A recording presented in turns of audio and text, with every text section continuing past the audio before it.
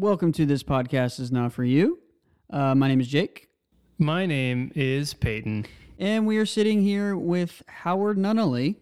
Howard. Wow, hello guys. How's it going? It's going pretty good. You know, my first thought, I think that the intro music needs a little drum action in there. That's Not gonna what lie. I thought, Howard. Do you want to hear my original? I'll show you my original mix I with can't drums. wait. I Yeah, cannot And you're wait. gonna be like, wow, this is way better. And I got outvoted.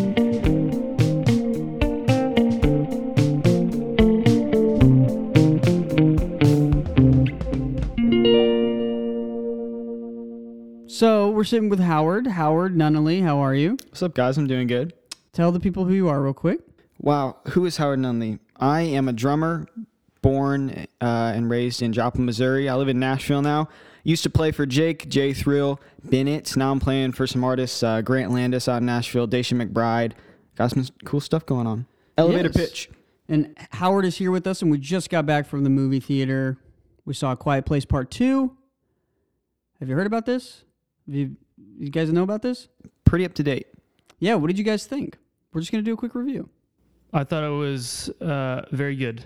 Thought it was about as good as you could do a sequel to the first film. Yeah. Yeah, that's, we talked about that a little bit, is the idea of, did it need a sequel? And that's just an interesting question. I don't know if any movie needs a sequel. If it's a good movie, then it's a good movie and it lives on its own. But I think I enjoyed the story enough to see what John wanted to do with that world, and some of these characters. So I was really excited for it. And obviously the COVID wait, was crazy. So I feel like aside from Tenet, and I feel like Tenet probably would have benefited being released in an environment now, that everyone feels comfortable. But I feel like Quiet Place Part 2 was the first big movie. Yeah, there were a lot of people there tonight. Yeah. So And masks optional. So, it feels like everyone's kind of easing restrictions. And so I was excited, and it seemed like a lot of other people were excited about it. And it's not just sequel canon fodder, I feel like. It was really well shot. I thought the cinematography was really interesting at times. Like, especially the beginning, like the prologue section had some really cool, like, camera stuff. But yeah, there's a lot of good backlit shots at dusk, and yeah. It's prettier, I think, than the first film in that way. Interesting. Yeah, and I feel like the first one's not really like a bottle movie, obviously, but they don't leave the farm. Sure. So, yeah. Well, there's a noticeable up in the budget. Yeah. Yeah. Definitely. Especially the visual effects. There's a lot more visual effects in this movie. Yeah. Which could be a bad thing, but Sure. I don't think that it was in this particular instance. I mean, I thought the visual effects were really well done. You know? I mean, the cool thing about the first Quiet Place is they really shied away from showing too many big shots of the alien monster or whatever. Yeah. But this one, they don't shy away. And again, with the up budget thing, I think they do a great job of that. It's going to be nearly impossible to truly animate something that is not real and it's an alien. Yeah. It's nothing moves like it on Earth. It's not really animalistic either. Yeah.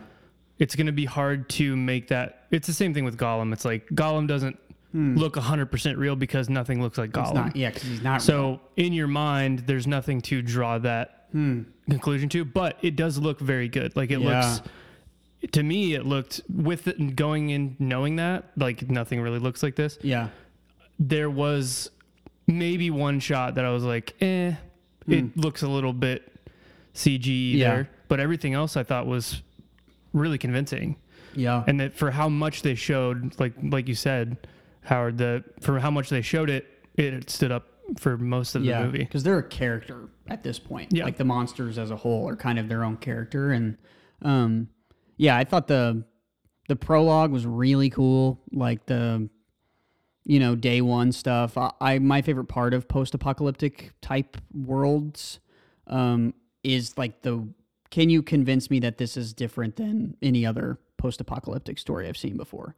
And just the world building is probably my favorite part of these things. Yeah. And I think that's what is so good about the Quiet Place series is they're clever. in the way that they unfold the world building and the story of how this is happening. You know, they never clue you in too much, which, you know, personally, I think some of the other, you know, Cloverfield later movies get a little too silly and stuff like that in their presentation of what's happening and the origins and everything. But yeah, I think I definitely agree that they don't hold your hand, I guess is how I would describe it.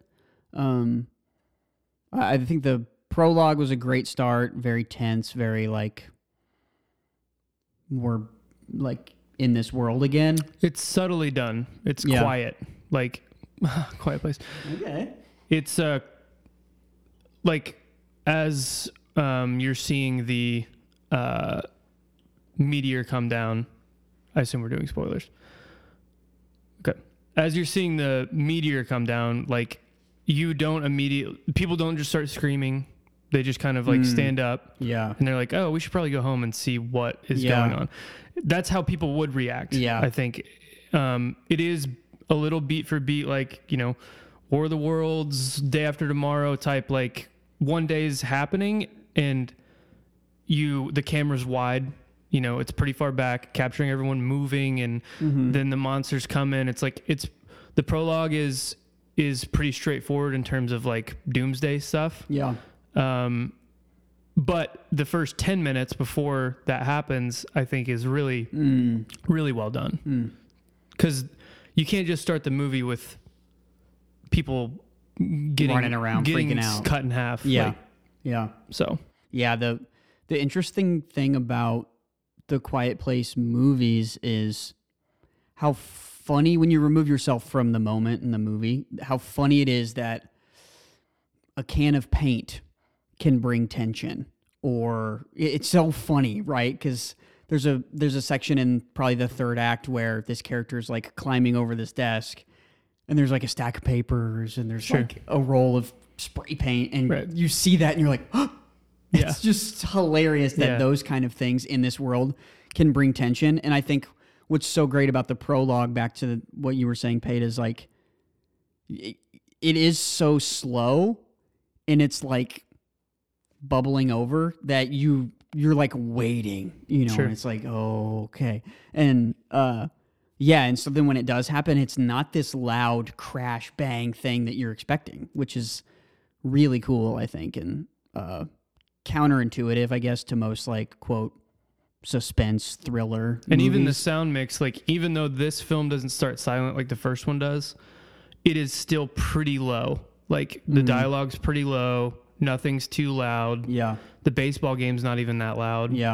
The clapping's not loud. Like there's nothing really that really jumps out in the mix. And then, you know, it gets quiet obviously whenever people are trying to hide. So it's like, even though it and that's what the reason I say that is the first movie started completely silent. So it's naturally going to have that build up, that tension of like, you're not used to watching movies that are silent. So, and I think they did a good job of not just making it something completely different on this one. It really felt like a second part, which we can talk about more, but. Well, why do you say that? If you guys talk, I've been jabbering. Well, I think what you're saying like speaks to what's so good about this movie is its subtlety. Right. And then, you know, when you go into like the performances, especially like child actors make me, they annoy me so much sometimes because they don't know what they're doing. But like, I guess, you know, kudos to John Krasinski and his directing, you know, and the child actors as well. Like they sell it. And it's again in the subtlety. They're not overreacting when they should be.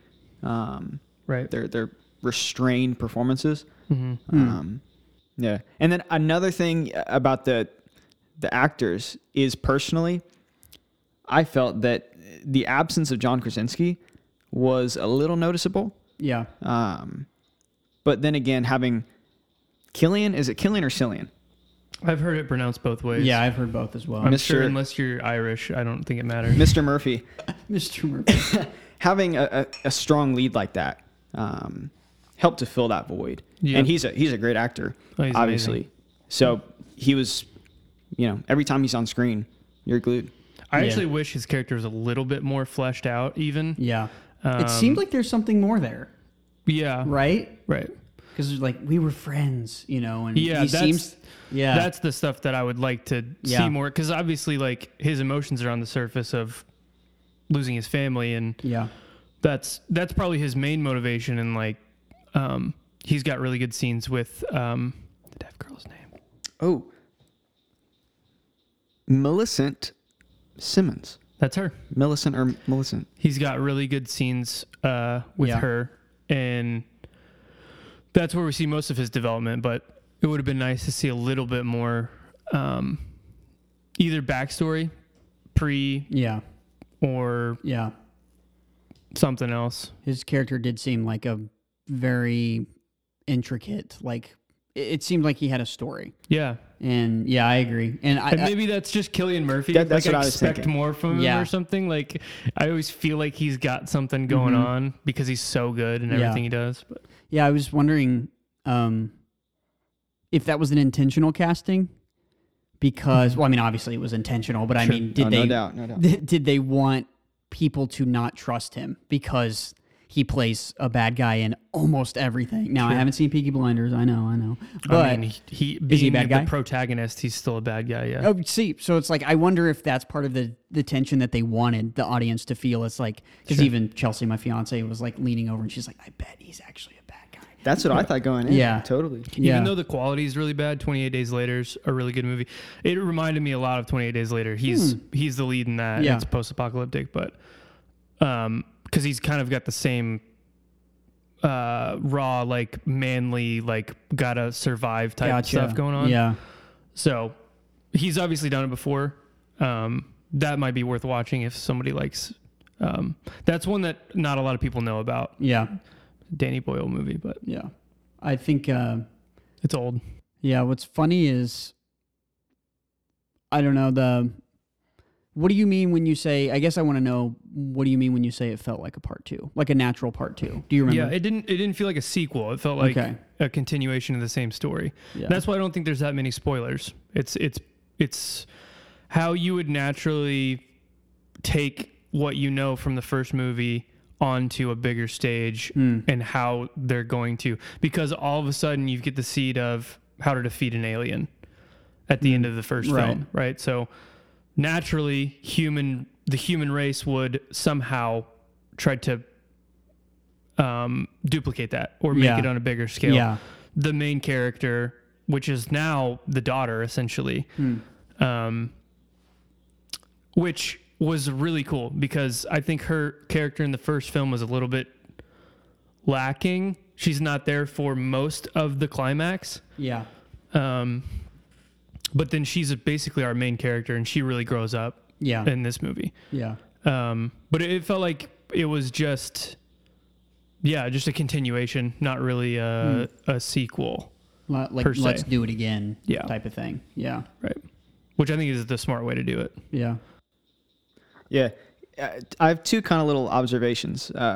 One, speaking on the sequel thing, I noticed, correct me if I'm wrong, we didn't know their names in the first movie, right? I don't think we knew John's character's name. Yeah, and so they just start dropping names. Yeah. Like Lee and Emmett. Yeah. Which is, it was very interesting going at that. And then another thing, this is you'll have to follow me here. This is somewhat of an assumption. Interesting. I assume that John Krasinski's character and Cillian Murphy are like ex-military. Probably we're either police At least buddies adjacent, or military buddies, something like that. Because they're both very skilled with weapons. Mm-hmm. They seem to have that kind of bond. They're both kind of rough, tough, manly guys. So I think that's just what I picked up. And I think that might explain how they're able to survive in this chaotic world. He's at least, it seems like Cillian Murphy's at least adjacent in some way. Just from the one line at the beginning where John's character asks him if there's anything going on at the base. Yeah, with his brother. That'd be a military base. So. Yeah, that's true. I totally forgot about that. That's crazy. Yeah, I hadn't thought about that. And I was trying to see what his tattoo was. Yeah, that looked like a military tattoo to me as well. Huh. He's like, yeah, I just called him. I can call him again. Yeah, I didn't think about that. I was just assuming that they were like, I thought they would be brothers, but I'm glad that they weren't.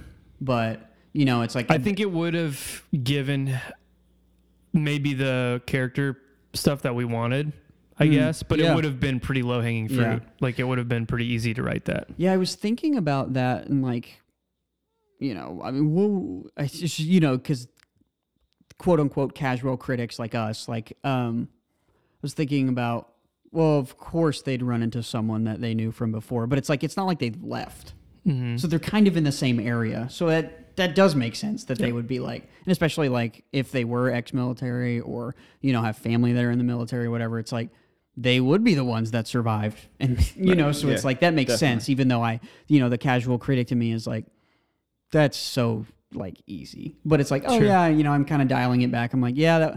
And even when he says in the second one, you know, Emily asks him, did you know that it was Lee when he was lighting the fires every day? And Emmett's like, yeah, I did, you know. And so there's obviously some familiarity there. Like he expects that to have been him, and he, you know, so yeah, I think I do think it was really like well written and executed, which I guess subtle would be a good word for that too. Yeah. Mm-hmm.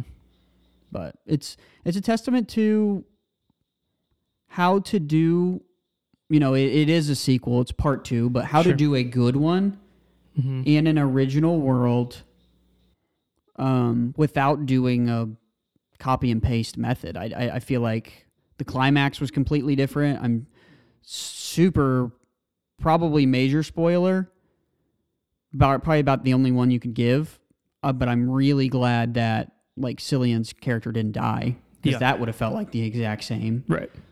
Sacrificing himself. Yep. So, you know, I thought the movie was better, which normally I thought the first one was great because John did die. This one I think is great because Cillian didn't. But yeah, it didn't feel like the same story tropes. I think the thriller elements in this movie were stronger.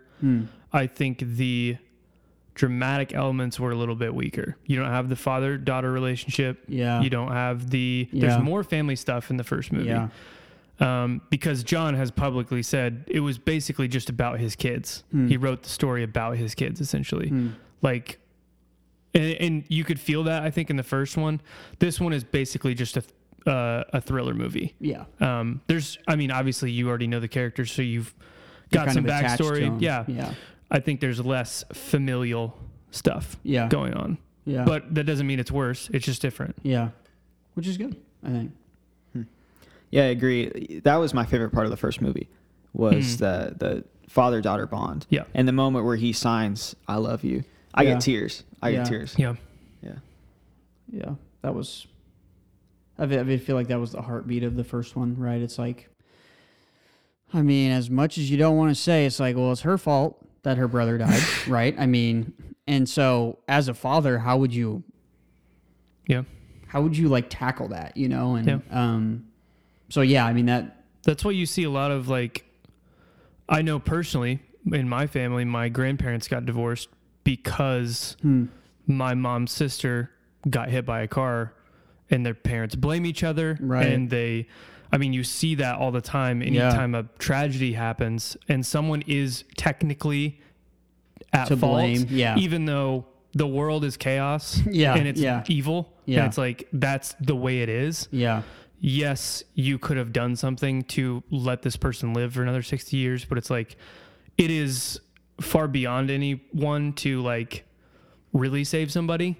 So you see that happen all the time. Yeah. And so, yeah, you're right. There's like a lot of emotion to dive into, especially as, you can see it in his face when he's talking to his son and he's that scene at the waterfall. So there's a lot of that in the first movie. I was wondering, did John like lose someone like that or something? Yeah, could be.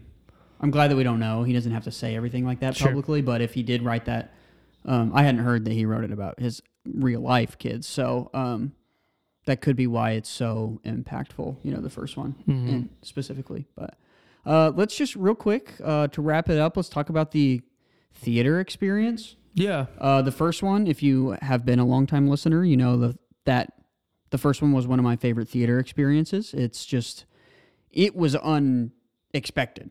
So the second one, you kind of know what you're getting yourself into. You know, it's like you said yesterday or 2 nights ago, we were talking about it. The gimmick is over. It's not new. And, you know, when we're going in to watch the second one. But I still thought it was very suspenseful. And you could feel it in the theater specifically, you know, and maybe it might be, you know, it was probably the most full theater I've been in a year and a half. So that was probably part of it. But yeah, I mean, we saw Tenet 8 times. There was 3 people total. Every time, yeah.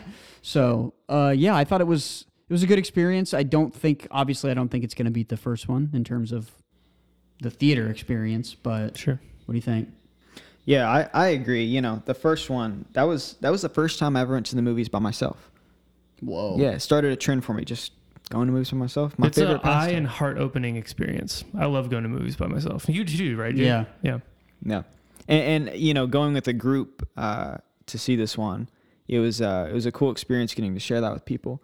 And, you know, aside from all the COVID stuff, you know, this is, you know, everyone knows this is time to go back to theaters, but yeah, I think they overcame some of the, you know, and like you said, they know it's not going to top the suspense of the first one in every way, but they upped it by turning up the thrill. Yeah. So they traded in, like we said, some of the heart, the thrill. Okay. Like Thriller, you know. They traded in a little bit of the familial heart aspects. Yeah. They turned up the thriller to make up for some of that, to make it still a unique theater experience. Yeah. That's just what I think. So because the first time it was a who's who. Remember that? It was like CIY guys. CIY guys, Luke, Pete. Yeah, and we saw it 2 or 3 times, and each time it was like that. It was a new group of people that were coming there. Yeah. I would say I remember that one specifically just because it's open silent. So any movement that you're making is going to essentially everyone's a monster in the theater. Yeah. They can hear you like that's all great. of the monsters. It's like it's that heightened because you're in a theater that is supposed to reverberate sound because the speakers are coming. You know what I mean? Yeah. So it was you don't move. This one was a little bit more freeing. I could eat popcorn at least. In terms of the theater experience itself, I'm with you. I mean, there was the most people there that I had seen. I think that the best part of going to the theater is you get to talk with people right after the movie and hear their thoughts. Yeah. Because the thoughts are the most fresh right then. Like, people will forget details, and I totally forgot that he had said I called my brother at the military base. Yeah. Things they like, things they don't like. It's interesting to hear that feedback right after the movie. So that's the best part. And we got that tonight too. Yeah, I will say just the last thing that I want to say is I feel like from henceforth the Quiet Place movies should be known as a no snack movie. The first one, I think we all got a pass because we were like, oh, what? And now, you know, we get it. We know. Don't dig in your popcorn. Literally. Okay, so it's like big old action sequence. I think it was the train action sequence, right? My fiance literally dug out the box of M&Ms after that scene. And he was silent. And I was like, you could have just... And I was like, never mind. It's either a no snack event or it's training for people to when they eat their snacks. Yeah. First and second movie, it's like, we're going to see how you do. Yeah. But it was just... How well do you pick your times? It was hilarious. And then, like, the people down, like, a couple of people down from me were, like, very clearly, like, no self-awareness, you know? And so it's just, like, this is really funny. I was just like, oh, yeah, we need to talk about how... That's a great way to put it, though. It's like every person in the theater is like a monster. You're just like, oh, crap. Yeah. Yeah. Everyone's heightened. I'd love to see a character in the movie have to sneeze, though. I was wondering about that. But anyway, anything else? We could give it a star, 8 out of 10 number. However, I don't know. Yeah. I would say I'd like to watch it again, but as well, I would say after first viewing, probably it was very enjoyable. I said 7 out of 10. Okay. Probably. Howard? You know, I love decimals. I do. Okay. So I'm gonna go 7.4. Okay. Not quite 7.5. As a sequel, it served the first movie. Yeah. It served it. Yeah. And it was an expansion that was worth seeing. So that'd be a 74%. If my 74%. percentages are correct. Okay. Rotten Tomatoes. I think I'm gonna give it probably a 7.5. Nice. I'd say the rhythm is the biggest thing. I think that's weird. You know, it seemed like there was two climaxes. You know, it's always really jarring when a movie does that. So Yep. it felt like after the first one, it kind of drugged. How do you say that? It drugged. Drug. Yes, of course, as we all know. It felt like it kind of drug after that. But then it was ramping up to something else. You know, you just don't know that in the moment. And then obviously, you know, the amplifier. It might be dragged. I don't know. That's why I have no idea. Sorry. But it felt like it was going slower than I thought that it would. Heated of. Heated. But yeah, so I think the amplifier thing, kind of weird. You know, so there are a few things in the movie that just, I would be like, The question is like how far, because every movie has movie things. Yeah. That are devices that's like, it's a movie. Yeah. So how far are you willing to take that and not be upset by something? Yeah. And it's like, you know, the emotion, the characters, those are the movie. It's like, especially in a thriller, there's always going to be something that has to happen for something else to happen. So it's not like I hate it. It doesn't make sense. I guess there could be a way for it to make sense, but you know, it is one of the director's cut. Sure. But yeah, that would be, I think that I was leaning towards like an 8.5, but upon reflection, at least after seeing it once, that those two big things would be the reason why I probably wouldn't be like, whoa, you know, really, really, really good. I thought it was really good. I thought it served the first one very well, like you guys were saying, but yeah. Anyway, I don't know if we're going to do more of these like initial, immediate review, reflection chats, but just something we wanted to do after seeing one of the bigger movies that has come out in a while. First one of the summer. Yeah. Summer season, movie season. Yeah. So I don't know if you want to hear more of our thoughts, I suppose. Howard will definitely not be here, but me and Pate will be here. He'll be here in spirit. Yeah. In spirit. I'll be like somewhere in the corner over there. We'll zoom him in. Yeah.